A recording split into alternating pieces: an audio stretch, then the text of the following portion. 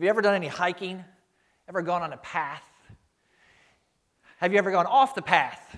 Have you ever got lost? There can be many reasons why you might go off a path. You may find something that makes you curious and you want to go see what's over there. And so you go and you wander off to look at it. You may hear what sounds like a wild animal in the path in front of you, and you may run off the path to get away from it. You may wander off because you are exploring and you are bored with what you are seeing in front of you. There can be lots of reasons why you may go off the path, but then you may find yourself in a hard situation trying to get back to it. And so there you are, lost, needing to return so that you can go back home. And in Malachi 3, that's what God is pleading for His people, to come back to Him. In verse 7, He says, "Since the days of your fathers you have turned from my statutes. You have not kept them. Return to me, and I will return to you, says the Lord of hosts. But you ask, how can we return?" God's people had gone away from Him, and He was pleading for them to come back to Him, to come back home. And in fact, not only the people of Malachi's day, but the Israelites for centuries had been ones who wandered off the path, did not walk with God. We often use that metaphor as a way of talking about our life with Him, that we walk with God. He leads us and we follow in His footsteps, or He is by our side and He helps us and we walk alongside Him. But the Israelites for centuries had wandered off the path, had left God, had gone their own way, and God once again is pleading to His people, "Return to me, and I will return to you." Now, when I think about the Israelites, I always wondered why they found it so difficult to get back to God, and why they found it so difficult to see the sin that was in their lives and in their nation. In Malachi 3:5, we looked at these last week. Look at these 6 sins that they were committing: witchcraft, adultery, perjury, cheating workers, oppressing widows and orphans, and mistreating the foreigners that were in their nation. Can you imagine oppressing widows and orphans? You know, we talk about stealing candy from a baby and how down and low that is, but you know, when people who are weak, who are needy, who are poor, the defenseless among us, the orphans and the widows, they were taking advantage of them, oppressing them. It's hard to imagine when this was in their nation that they would ask God, "How do we return to you?" That was their question, but their question really wasn't a genuine in the sense, "Well, God, we really want to come back. Show us how we can do it." The tone of this question is, "We don't need to come back. There's nothing wrong here. God, we're looking for blessing. You're the one who's to blame. There's no blessing around here. We don't need to come back to you. What are you talking about, God?" And when I think about them, I wonder at times if we are that way. Because I've often looked at them and just thought, how can they be so stupid? I mean, that's really what they're doing. How can they not see the sin that's there? How can they not see how bad things are? How can they not see how far away they are from God? You would think with witchcraft and with oppressing widows, you would think something's wrong and we need to get back to what's right. But that wasn't their heart. They were blaming God because they were expecting Him to bless them. They were blaming God because they weren't experiencing it. They didn't feel like they were far from God. They thought everything they were doing was right. And you say, how could they? I wonder if we're not the same at times. That we think our walk with God is okay. We think that we're close to God, while all the while He's calling to us to return to Him.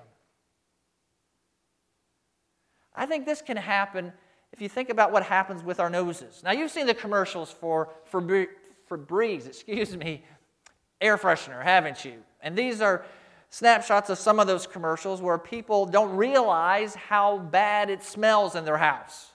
Whether it's the teenage boy's room with the smelly socks, or it's the kitchen trash that smells like a dumpster, or it's the family room that smells like hamburgers, or the bathroom that smells like a porta potty. Okay, these are pretty bad smells.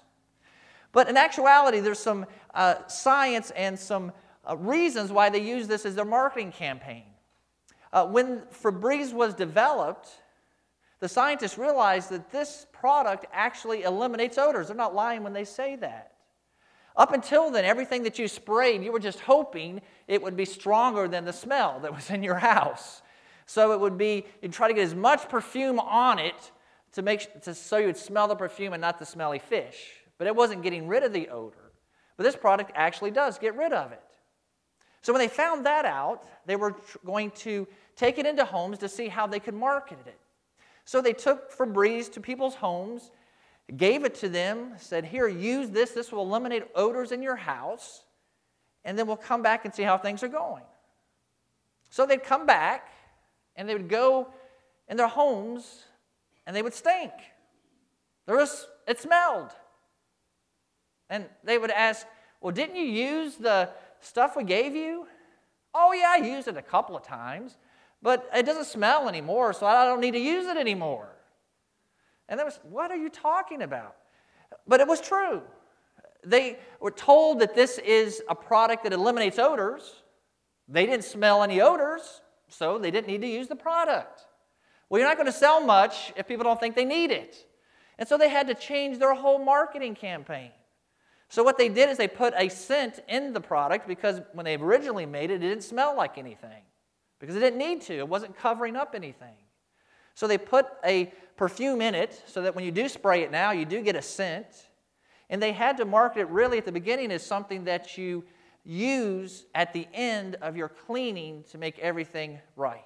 They found out that people who used it, if they would just squirt it in their room or squirt it in their kitchen, after they had cleaned, they were satisfied and felt like they had put the cherry on the top of their cleaning.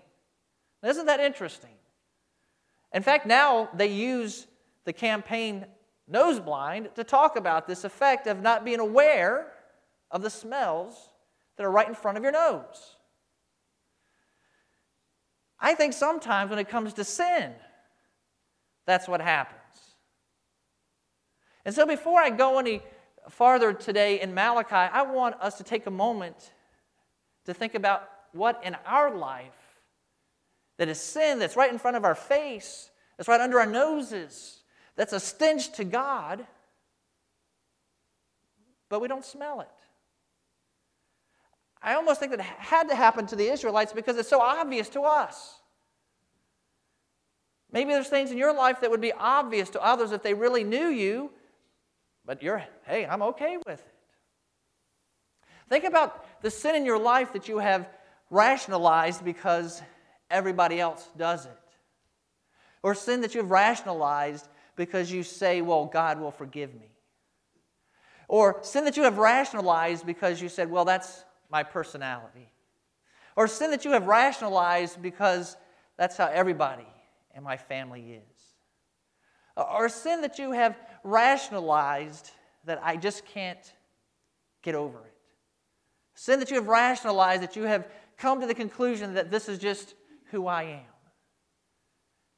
Sin that you have rationalized that now is so much a part of you, you couldn't even recognize it, get rid of it, confess or repent of it, because it's so ingrained in you. You're sin blind. The reason I want you to think about it now, because just like with the Febreze, if you don't think there's an odor, you're not going to buy the product that gets rid of odors. If you don't think there's any sin in your life that you need to get right, get out of your life, then you're not going to listen to the rest of what God says in Malachi. You're going to tune out and say, that's for sinners. That's for my neighbor. That's for the person in the pew next to me, but that's not for me. So I don't want you to tune out. I want you to listen to what God says in Malachi to those who need to return to God. Now, Malachi and God start with something that's dear to our hearts. And that's money. You're looking at the screen and saying, what the heck is that up there on the screen? Well, it's supposed to be, if you go online, look at your bank account. Now, a lot of people still use checkbooks, but a lot of people are getting away from them, all right? I don't use a checkbook anymore. I'm online looking at things. But this is my point. Look at your checkbook. Look at your bank account. What you spend money on shows what you value, shows what's important to you. See, this is what God does to the people. The people say, God, why do we need to return to you? How do we turn to you? There's nothing wrong. He says, okay, I'm going to point out a big sin in your life. It's very easy to see. You can count it. It's quantifiable. It's obvious. I want you to see it, so at least you can begin with this one, and then maybe we get to some of the other ones. And the one that God begins with is their money, their giving, their disobedience in robbing God. Where your money is, where your treasure is, that is where your heart will be also. That's what Jesus said. And it's true. Now, I know sometimes we think, well, gosh, I don't really have a lot of money. I don't have a lot of extra money. Well, even the things that you spend your money on, like electricity and heat, air conditioning, I mean, do you like those things? I do. I value them. That's why I spend my money on them. I guess I could live in a house without electricity, without heat, without air conditioning, without running water. I could do that. But I value those things. That's why I spend money on them. So you can look at what you spend money on. It doesn't even have to go to the point of looking at, well, what do I spend my extra money on? You know, we don't have to go to look at how much money you spend on fast food, or how much you spend on movies and entertainment, or how much you spend on clothes you don't need, or we don't have to go there, okay? You're going to simply look at what you spend money on and know exactly what is important to you, what you value. And that's what God did to the people. This is what God says to them. He says, well, before we get there, I can't forget Jesse Duplantis. Oh my goodness. Jesse. When we talk about money, Jesse Duplantis always, and guys like him, always get us pastors in trouble. He was the one, if you remember last year, who said that he needed a $54 million jet. Now, he already had 3, but this was the 4th one. Now, you can't get them used for $20 million, okay? So I don't know if you were looking in the market to get one or not. But he was saying that he needed a jet. Now, what's special about this jet is you can go anywhere on the planet without having to refuel. So he was ready to go and preach the gospel anywhere in the world that God would take him, and so he needed this jet so he could do it. And in fact, he said that if Jesus were here on earth today, he wouldn't be riding on a donkey. I guess Jesus would be in a $54 million jet, is what he was saying. So if it was good enough for Jesus, it was good enough for him. And he said as he was giving his testimony, God told him to believe this jet. He said, God, I can't buy this jet. And he said, God told him, I didn't tell you to buy the jet. I told you to believe that you're going to get this jet. So he was testifying about how God was telling him to get this and that he was going to get it. And you know how a lot of these televangelists are blessed because they tell their listeners, if you want to be blessed by God, you give money to the televangelist. And when you do that, God is going to bless you. And so I guess, I don't know, I tried to find out if he ever got his jet. But in the end, these guys, as they talk about money and about jets, when preachers, pastors start talking about money, I say, oh, there's that pastor is always talking about money. Church is always talking about money. They're just like old Jesse, asking for money. Well, the reason that preachers talk about money is because God talks about money. And preachers should talk about everything that God talks about. And God talks about money here in Malachi 3:8. When he says, will a man rob God? Yet you are robbing me. Isn't that silly? God doesn't need any of our money. And how can you rob God? And why would you even try to rob God? And when I think about even the people nowadays, I hear in the news every once in a while someone who's gone to a church as a burglar to steal from the church. There's a couple things that come to mind. One is, how low are you if you're stealing from a church? I mean, if I were, even if I didn't believe in God and I was a thief, that would kind of be just in case there is a God, just in case he might judge me, maybe I should stay away from his house and let's find someone else to rob. But this is what I really think about. What do they think they're going to find in a church? They're trying to usually fence electronics and things like that. Where are they going to find a 1990s television in a church? Are they going to find a 1985 computer? I mean, they're not going to find the best stuff in most churches. So I don't know what they're trying to find. Certainly not going to find a lot of cash there, are they? But anyway, they were trying to rob God. They say, God, we're not robbing you. How are we doing it? This is what God says. But not making the payments of the tenth and the contributions. You are suffering under a curse, yet you, the whole nation, are still robbing me. Bring the full tenth into the storehouse, so that there may be food in my house. Test me in this, says the Lord of hosts. See if I will not open the floodgates of heaven and pour out a blessing for you without measure. I will rebuke the devourer for you, so that it will not ruin the produce of your land. And your vine and your field will not fail to produce fruit, says the Lord of hosts. Then all the nations will consider you fortunate, for you will be a delightful land, says the Lord of hosts. God said, you are robbing me, Israelites, or people of Judah, because you're doing this. I have commanded you to give me a tenth, 10%, a tithe. I have commanded it, and you have not done it. You have disobeyed. Your disobedience is sin. That's why you're being cursed. They said, how can we return to you, God? He's telling them, here's one easy way. You can count it. You can count what a tenth is. Start counting it and start giving it. And that will be a way that you can return to me. Notice what was happening. Most people don't give because they think if they don't give, they'll have more. That kind of makes sense if you do arithmetic. If you have $100 and you give $10 away, now you've only got 90. So you think, well, now I've got only 90. When I had 100, now I've got less. But notice what happened to them. They were keeping the produce, the animals, the things that God had told them to give. They were keeping it, hoping to have more. Well, in fact, they were getting less because God was not allowing the crops to be fruitful. There were devourers. There was pestilence or locusts or drought, things that were diminishing the yield of what they were planting. So, in fact, they had less when they were keeping it for themselves.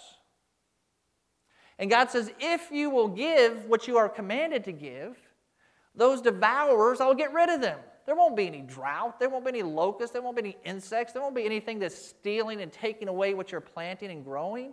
I'll take that away. And on top of that, I will bless you. So if they would give what they were commanded to give, God was going to doubly bless them by taking away everything that was robbing them and then blessing them on top of it. So in God's mathematics, when you give away, you get back in return more than what you gave. Now this is where the Jessies get it wrong, okay? Because they say, you give me $100, God's going to give you $200. If you give me $54 million, God is going to give you $100 million. What God says is He's going to bless. He doesn't say it's going to be in Andrew Jackson's and Abraham Lincoln's, not with cash, but He is going to bless. How He's going to bless, exactly how He's going to bless, that's up to God. But He does promise blessing. So, I want you to see very quickly, because we get lost in the weeds, but I do want you to see where God had commanded in the Old Testament for the Israelites and the people of Judah to give a tenth. In Leviticus 27, God said a tenth of their grain, their fruit, their animals were to be given to Him. Now, the animals they couldn't redeem, they couldn't buy back, but the fruit and the grain they could. If they wanted to keep it, they didn't have to give it to God, but they had to give God the equivalent of 120% of what it was worth. So again, If it was $100 worth of grain, they could keep it, but they'd have to give to God $120. Okay? That was in Leviticus 27. Numbers 18, they were supposed to give a tenth to the Levites. The Levites, in turn, gave a tenth of that to the priests and also as an offering to God. In another passage in Deuteronomy 14, they're told to bring a tenth to the temple of their produce and animals. But notice what they're supposed to do with it. They're supposed to eat it. I don't know how this practically worked out. Unless you were very, very poor, you probably would have a lot of stuff if you had a tenth. You know, a tenth of all the stuff they grew, a tenth of all their animals, and they have to eat it all. Okay, so that's what they were commanded to do, to bring it to the temple, really to have a party, in a sense, with the priests. They're celebrating the bounty that God had given them. And if it was too far away, imagine if you're having to drive animals that far and collect that much produce and bring it. It can be a burden. So God said, don't bother bringing the actual stuff. Convert it into cash. Bring the cash to Jerusalem. Buy whatever you want and bring it and feast and celebrate to the Lord. Now, I've heard lots of sermons about tithing, but I've never heard any preacher talk about taking a 10% and then going and buying whatever you want and having a big party. Okay, so maybe we should do that some more. I don't know. But that's there in Deuteronomy 14 too. And then this one as well. Every 3 years they were to not take the tenth to the temple, but a tenth to the local area. So maybe it was the government that oversaw it, or the Levites that were in the town oversaw it. But this money was for the poor. It was for the needy. It was for the widows, the orphans, and even for the Levites, because they didn't have they didn't have any land.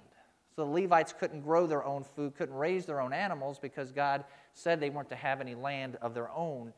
But the Israelites throughout the nation were to take care of them. So here in Deuteronomy and in Numbers, Leviticus, it's clear that God commanded Israelites to give a tenth. We could get into the weeds, as you can see.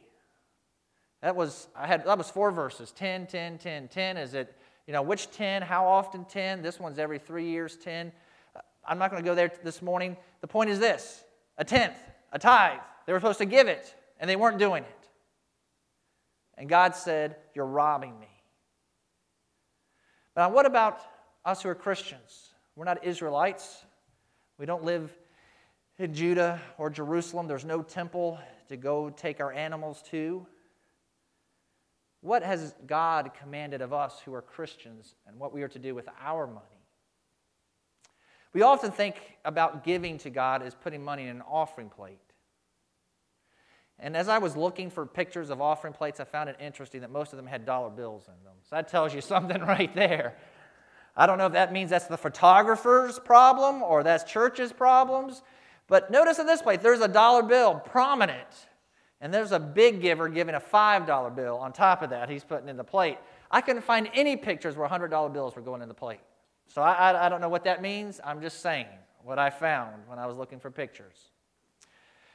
But I think this is some place where we as Christians get our focus wrong. The only place we give is not just in an offering plate. We give, but we are to give, I believe, a lot. We are to be generous. We are to give often. We are to give in many places. When Malachi talks about bringing the tithe to the storehouse, there were literal rooms in the temple complex where they put the produce. The storehouse today is not the church. So we are not commanded to bring all of our money to the church, to bring our gifts to the church. I would encourage you to think about where you can give besides the church. I encourage you to think about all the places, how much you can give, like I said, how often. The command to the Christian is to give and to give generously. If you're giving generously, that's not going to just be one place, one time a week. Think about the Christian ministers, the ministries that help the poor, help the needy. They're not all here at Olive Branch. We give really for the same reasons that the Israelites were told to give. They were told to give to support the temple, the worship of God. They were told to give to support the Levites and the priests who oversaw the worship of God. In the New Testament, we're told to give to support ministers who share the gospel and who teach, and who lead churches. So we are told to give, like the Israelites were, to give to support the ministries that glorify God and to support the ministers. We're told also to help the needy. That's why the Israelites were told to give, to help those that were in need. Paul took a collection from all the churches who voluntarily gave to this collection, but it was for the needy in Jerusalem. And in that context, Paul tells us that Jesus is our example. And I love the verse 2 Corinthians 8:9, because Paul tells us, Jesus, who was rich, became poor for our sake. So if he was rich and he became poor, then we should be motivated to give, to help those who are poor, and to help the needy, because we have been richly blessed with our salvation and with our life in Christ. So if we are to give to ministries and to ministers and to the needy, that's lots of places. So I encourage you to give in lots of places. Give a lot. Give in many places. Give often. Are Christians commanded to give a tenth? No, we're not. Because we're not Israelites. We're not under the law of Moses. But we're commanded to give generously. I truly believe that giving generously sounds more than 10% to me. And so what I'm saying is just throw out the percentages altogether. And have in mind generously, and have in mind where God leads you to give. Now, some of us may need some help, and we don't hear very well. So maybe we don't hear God telling us where to give. And maybe our idea of generous is different than others.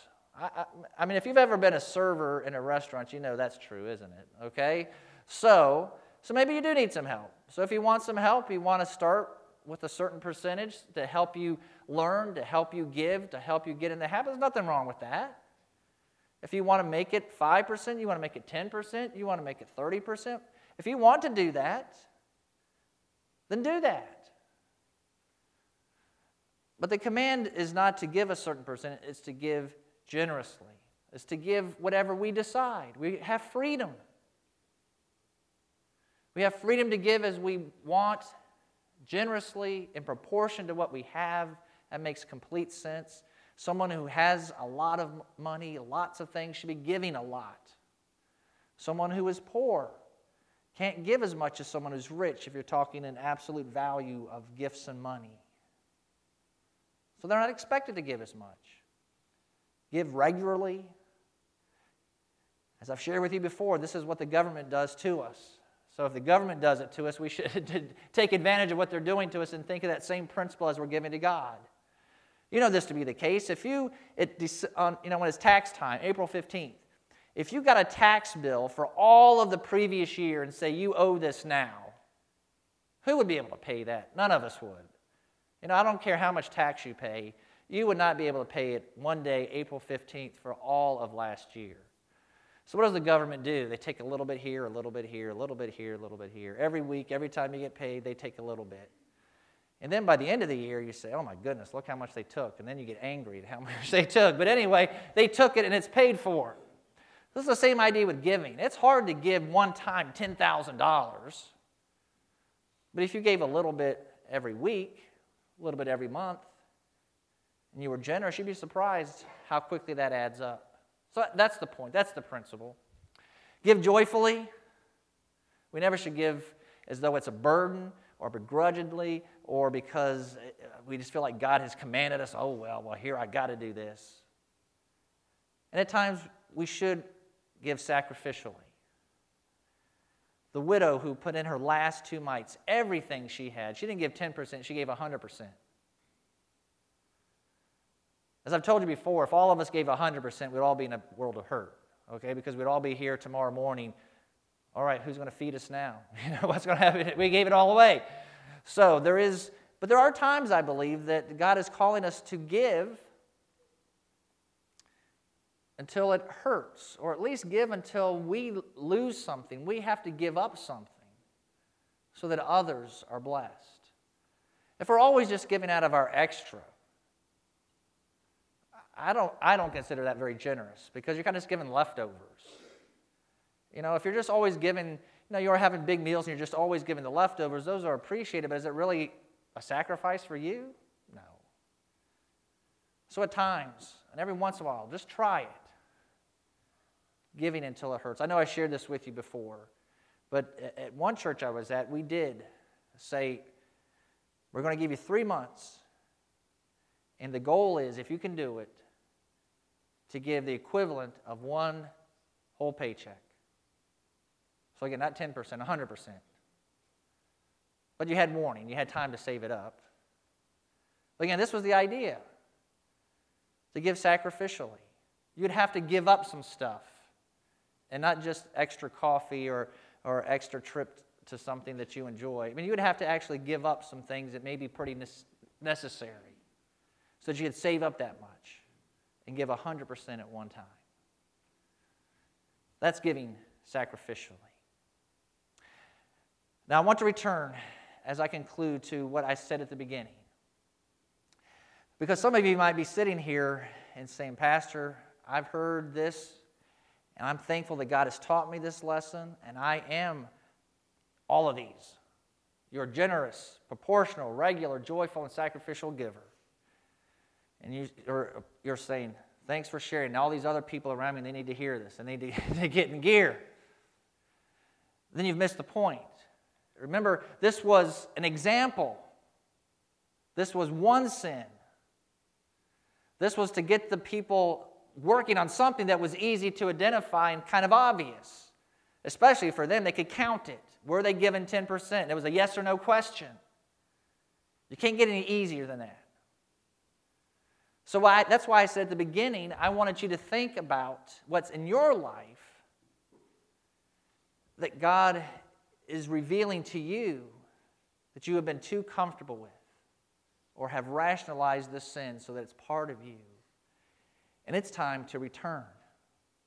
It's time to return to God. The people in Malachi's day, some of them did listen, and some of them did return. It says in Malachi 3:16, then those who feared the Lord talked with each other, and the Lord listened and heard. These people heard, they repented, they obeyed, and they made a contract with each other to keep each other accountable, and they wrote down what they were going to do so that God would be pleased. And God saw it. He listened, and He was pleased, and He promised that He would bless them. And so now is the time. I'm going to pray, but I'm also going to have just a moment of silence to give you even more time to think, to hear God. If you need to confess, to repent. So let's do that right now.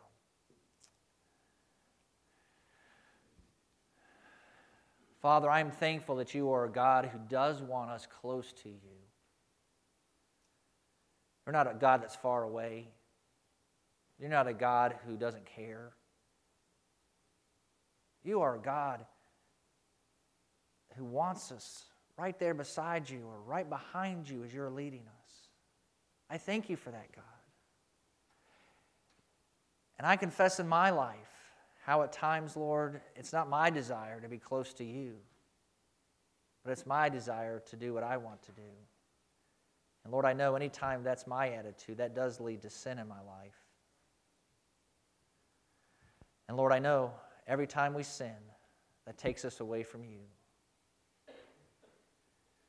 Lord, I pray this morning we are not comfortable people in our place far from you, that we are not comfortable with our sin.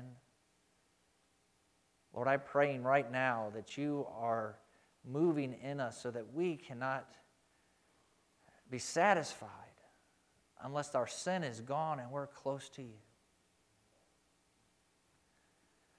And so I pray right now, Lord, that you would speak loudly, clearly to us.